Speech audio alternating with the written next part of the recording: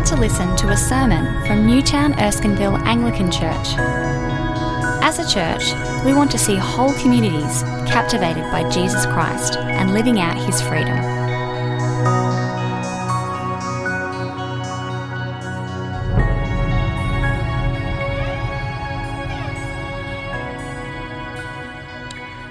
Now, no shrub had yet appeared on the earth, and no plant had yet sprung up, for the Lord God had not sent rain on the earth, and there was no one to work the ground.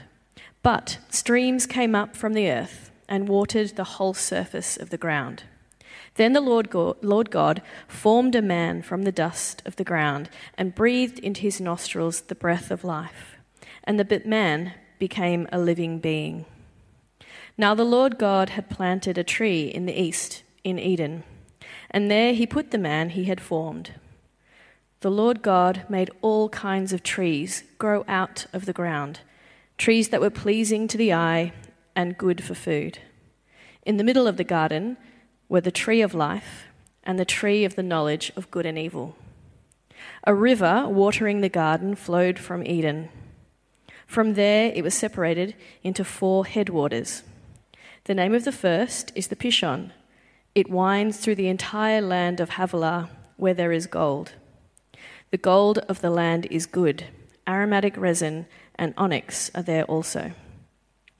The name of the second river is the Gihon. It winds through the entire land of Cush. The name of the third river is the Tigris. It runs along the east side of Ashur. And the fourth river is the Euphrates. The Lord God took the man and put him in the Garden of Eden to work it and take care of it. And the Lord God commanded the man, "You are free to eat from any tree in the garden, but you must not eat from the tree of the knowledge of good and evil. For when you eat from it, you will certainly die." And we're going to continue reading from Titus, chapter 3, verses 1 and 2. Remind the people to be subject to rulers and authorities, to be obedient, to be ready to do whatever is good, to slander no one, to be peaceable and considerate, and always be gentle toward everyone.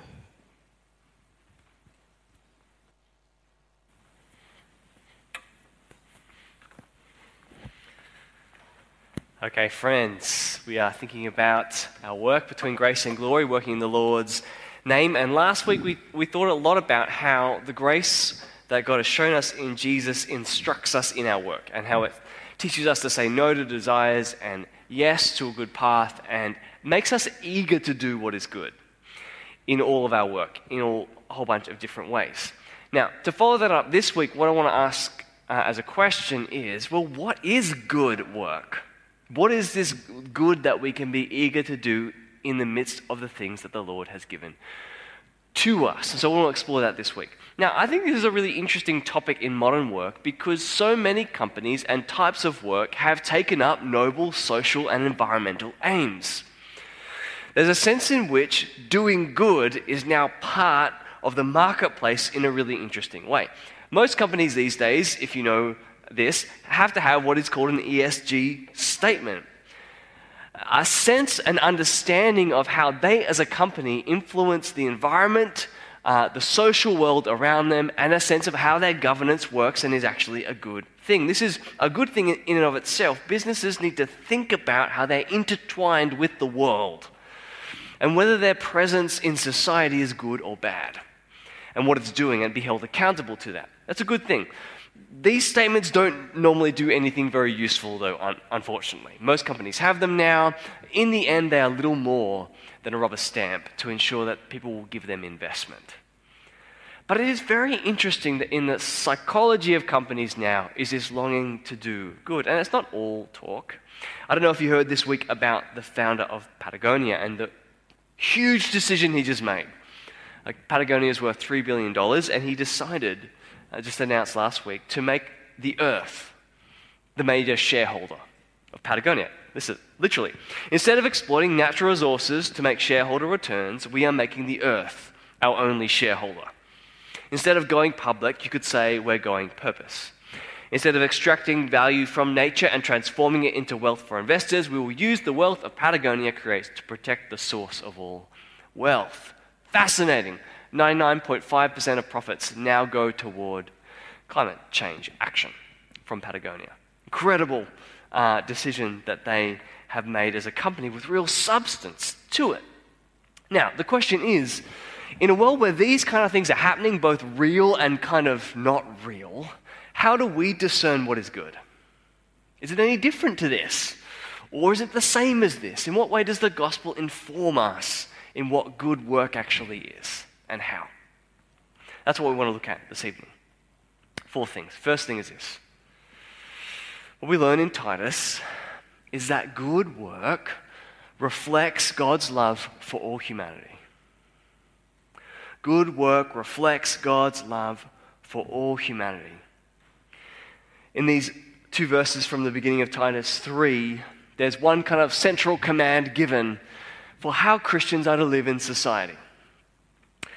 Paul tells Titus, remind the people, because they're going to forget all the time, to be subject to rulers and authorities, to be obedient. This is a parallel command to the command to slaves, which was in chapter 2 that we looked at a while ago, to just get on with civic involvement and honoring those above them. But what's really interesting is how he fills out that subjection and obedience.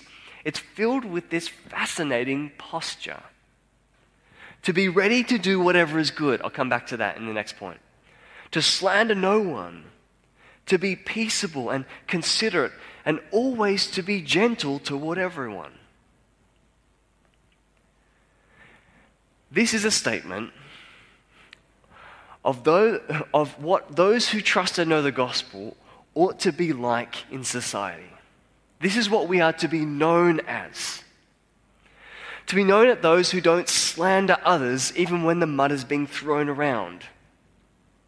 To be peaceable, literally it talks about not quarreling, not being a brawler.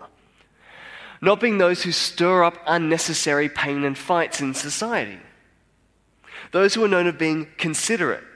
The word considerate is about not always getting what you want, but yielding to what others need. And to be exhibiting, to be publicly showing, it says in the original, gentleness toward everyone, all people. This is the posture of believers in the public world. This is what we're summoned to be. This is what the Lord longs for us to be. As Calvin sums it up beautifully, he says in this verse, Paul is undoubtedly encouraging us to be kind toward our neighbors in all we do. That's our posture. But the reason we're given it is just after it, in the bit we didn't read. When Paul describes our journey, he describes that we too were foolish, disobedient, deceived, and enslaved by all kinds of passions and pleasures. And we lived in malice and envy, being hated and hating one another. That's us at ground zero as humanity. Enslaved, being hated, and hating. But when the kindness and love of God, our Savior, appeared, He saved us. It's really interesting what Paul is doing here. He's just told them to be subject, to take on this posture toward their society. But what if their society doesn't like them? What if they get slandered and they get fought against and their consideration is taken too far and their gentleness is scorned? Paul says, we all were like that. But then God appeared with kindness and love. And the word for love here is used nowhere else in the New Testament. It's a unique use of the word philanthropia, from which we get the word philanthropy, which is generally about giving toward good causes. It literally means a love of humanity, a love for all humanity. When we were enslaved and stuck in hatred, God showed up with immense, overwhelming love for all of us. And so we, in our relationship to our rulers and to our wider society, are to reflect that love. Good work is an act of loving neighborly service in the same way God appeared in love to us. That is a definition of good work, a reflection of that. Unfortunately, we are not particularly known for this posture right now. I was at Sydney Uni a few weeks ago, and I was talking to a couple of students, and I just said, just give me the ground level of what people think about God when they come to uni, when they're starting uni right now. What's it like? Who don't know church. And I was talking to a philosophy student, and he said, they do not care about proofs for God, the philosophical, intellectual proofs of God's existence. They don't care about that at all. What they think is that the church is bad, perhaps even evil, and that therefore God must necessarily be the same. Really awful, tragic statement, but unfortunately, I think that is maybe where we're at. But Paul is summoning us to begin something different, to be known differently, to be seen with gentleness and consideration, to reflect the love that he has in who we are and what we do. And this is not just a posture, he explains, but he gives us a guiding line of action. We are to be ready to do whatever is good for our city. I love how that's the first thing he says after saying, be subject and be obedient, because you imagine something dry and dull and difficult, but it's anything but that. He says our relationship, our purpose, our place in any society, in any community, in any workplace, in any city, is to be ready to spring toward doing good. I love how it is, whatever is good. It's not like a set of things that are good. Just whatever is good, wherever you are, whatever workplace you're in, whatever thing you're involved in, whatever problems are happening. Whatever is good, just do it. We are to be those who are pursuing and doing publicly good things. Now, just read it in context for a second. The context is our relationship to rulers and society.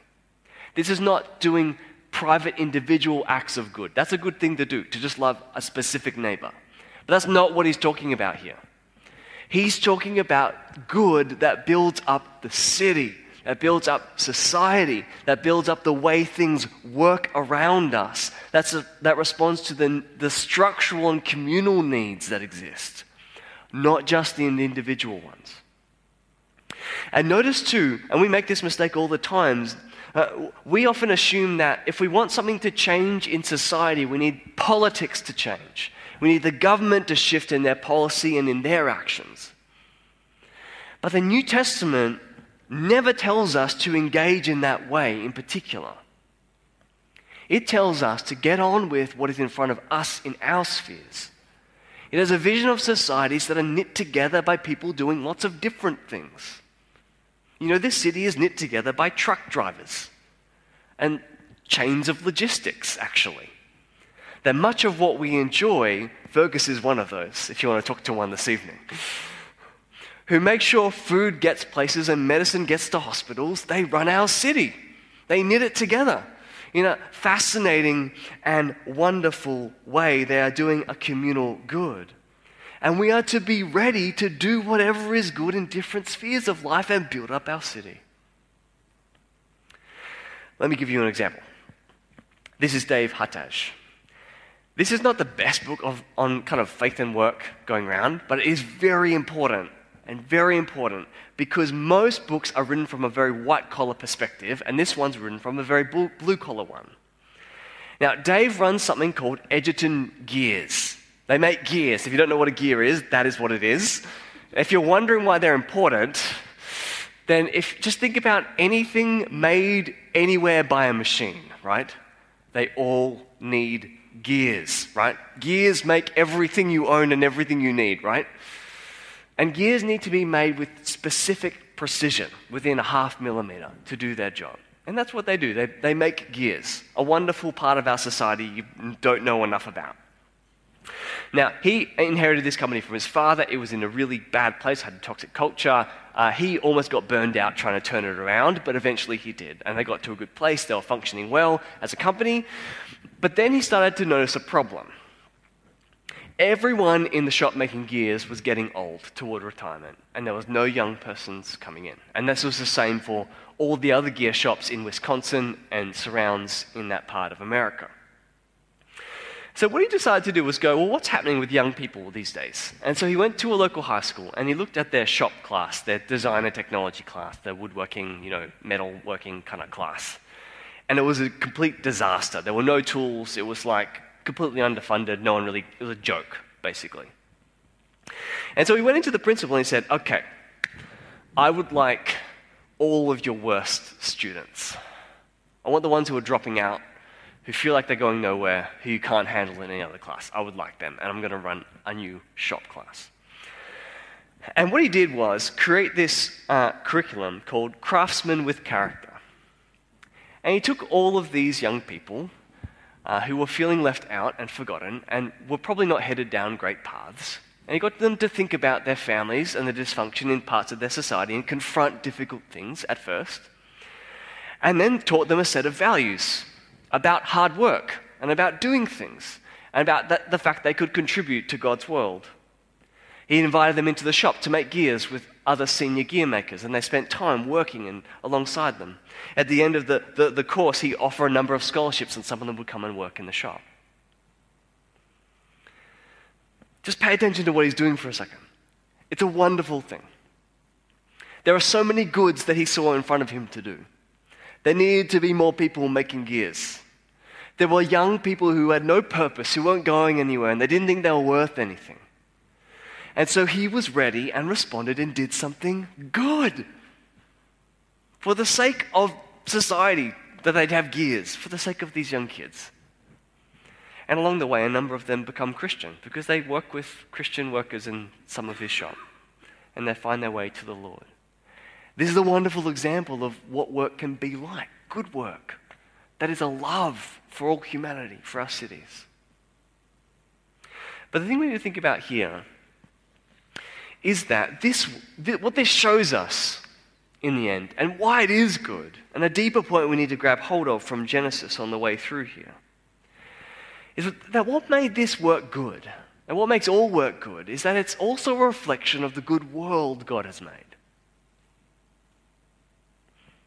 Now, we need to go to Genesis to make this point, because as Beck read out for us, you have this picture of a creation that is not yet in full spring. The rain hasn't come, and no one's there to work the ground. That's what it says in verse 5. But then in verse 8, it describes how the Lord God had made a garden in the east in Eden, and there he put the man he'd formed. The Lord God took the man, put him in the Garden of Eden to work it and take care of it. This is the origin story of work in Scripture. And it does not happen after the fall. It happens pre-fall. Work is a good that God has given to us. He has placed us in his world to work it and to take care of it. Those two things together are really fascinating. You know, in verse 5 it says, one of the reasons there are no plants is no one has done work on the ground. There's a good thing to be brought out of God's good creation, but it requires someone to do something. At the same time, it just needs to be taken care of. Creation is already good, but it needs to be kept, protected, kept on its course and brought to its full cultivation. All of work is this, in some way. All work, despite we're on the other side of the fall, is working with God's good world, trying to work it and keep it. And all work, in some even small way, participates in the good things of creation. The reason for this is, as we read in Proverbs 3, that by wisdom the Lord laid the earth's foundations. By understanding, he set the heavens in place. By his knowledge, the watery depths were divided and the clouds let drop the dew, which is to say that creation all of the way down, in every aspect, in every realm, is knitted together, is formed by God's wisdom. It's dripping with it. All of creation can't help but be formed by a wise and good God. And that's why in every single workplace, in every single task, there are good things to do. Because it's a good world that God made.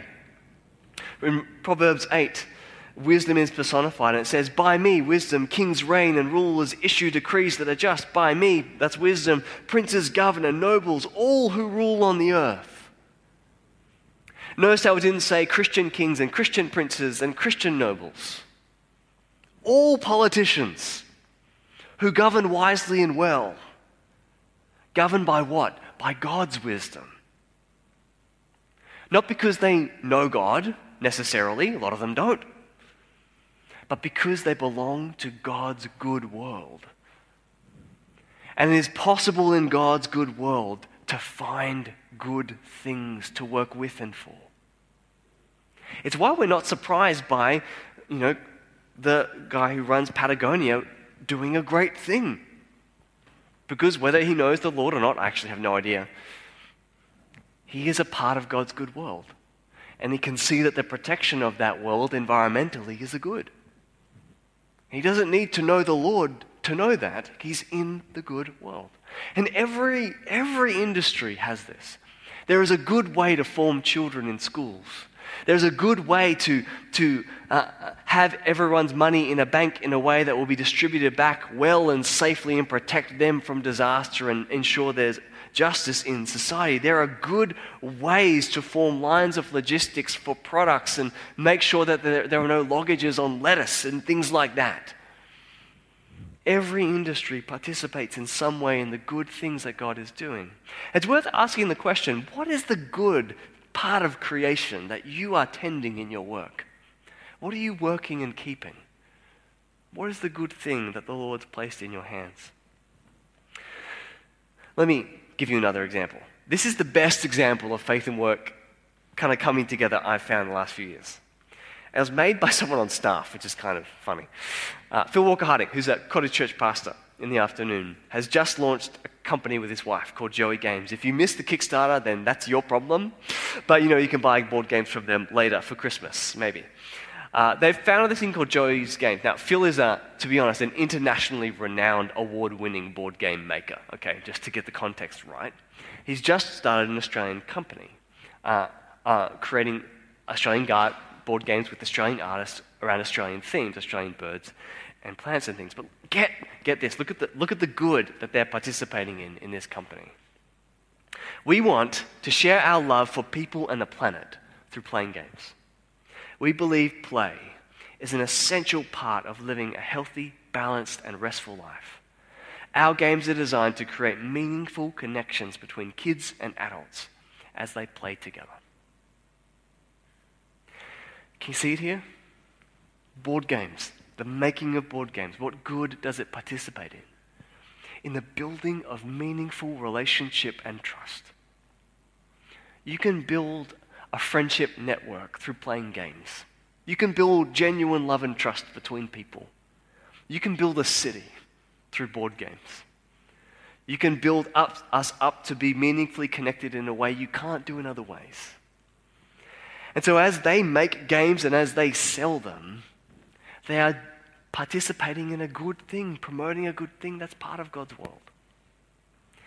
Every industry does this. I want you to find it for yours. Your good work reflects a good part of God's creation. But last thing for today, and this is the practical point, and that is to say that we learn to do good. We learn it. We don't just know how to do it, we learn it as we seek to provide for urgent needs. Now this is something I just saw this week actually, at the very end of Titus, that I hadn't seen before. But after the whole way through Titus, kind of doing this whole encouragement toward being this sort of presence in society and being eager to do what is good, Paul gives Titus a practical place for the church to begin, right at the end of the letter. He says this: do everything you can to help Zenas the lawyer and Apollos on their way. See that they have everything they need. Our people must learn to devote themselves to doing what is good in order to provide for urgent needs and not live unproductive lives. So getting to the end of his letter, exhorting them to do good, to do all these things, he says, I know where you can begin. I know where you can begin. Zenas and Apollos, they're coming. They'll lack things. Why don't you give them everything they need? And by doing that, you know what? They'll start to learn. They'll start to learn how to provide for urgent needs, how to see something right in front of them and to start to do good. Because the doing of good is not something we innately know, it's something we learn. Being discipled there, the word learn, you need to be formed in it, learn how to do it. And the way you learn is by responding to what is right in front of you, to the urgent things, the things that need provision. When you work in tomorrow, ask yourself the question, what urgently needs to change today that's really small? One really small, simple thing that I could do that is good. And then tomorrow, another one. And then tomorrow, maybe a bigger one. And the learning of to do good, habitually over time. And as we don't just kind of dream of these big things that we could do in the future or the big products and logistics we could shift in our work, but just what is one small, urgent thing in a person, in a process, in a project you could respond to tomorrow, prepared and ready to do what is good, with a posture of gentleness and consideration, peaceable, not slandering. You are the beginning of the shift in the tone of the way believers are seen in our city if you do.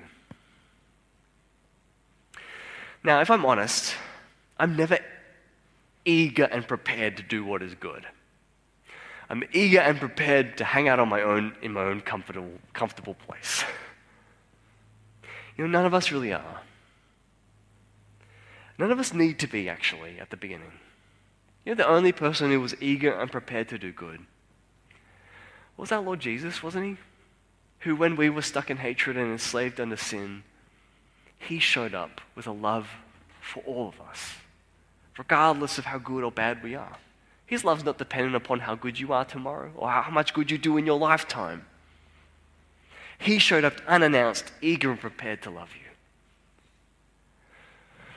And maybe, friend, it's to the extent that you start to eye that and see that and start from there, that your heart will grow warmer and warmer, and you'll be prepared to do good as well. So go tomorrow, see what's urgent, and remind yourself that he's prepared to love you. In Jesus' name, amen.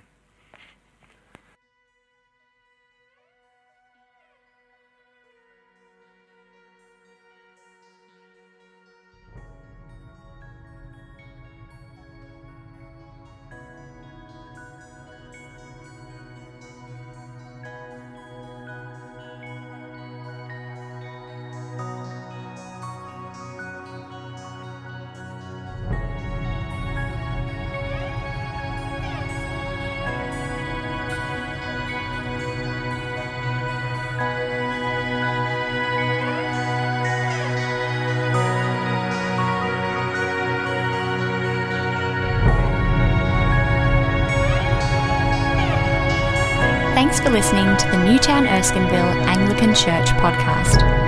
For more audio content and information about our church, please visit neac.com.au.